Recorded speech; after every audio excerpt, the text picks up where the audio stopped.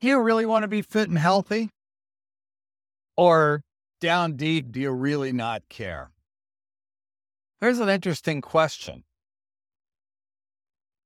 Often in our life, we think we want something, but do we really want it? A perfect example is maybe you're lusting after something, a TV set, a new stereo system, a new car. Does it really provide what you are looking for once you get it? Often the answer is no. It might be enjoyable, it might be comfortable, but does it really take care of those psychological issues?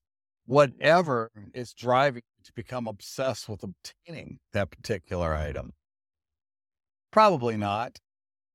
So does health and fitness fall into that same category? Could you actually pursue health and fitness and be disappointed once you get it? It's a question only you can answer for yourself. But I have a feeling if you discover what it's like to be trim, fit, healthy, and full of energy, that's going to be something that's worth it. So might I suggest, rather than obsessing over the next physical possession, how about obsessing over a lifelong health and fitness? That's a short podcast today, but that's something to really think about. Do you really want health and fitness?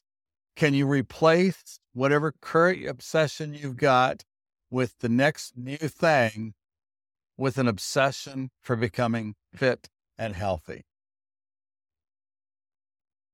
That's my message. That's my desire for you, is that you become obsessed with becoming fit, healthy, and happy. So until we talk again, move well, stay healthy, be abundantly happy, live with passion. Talk to you next time.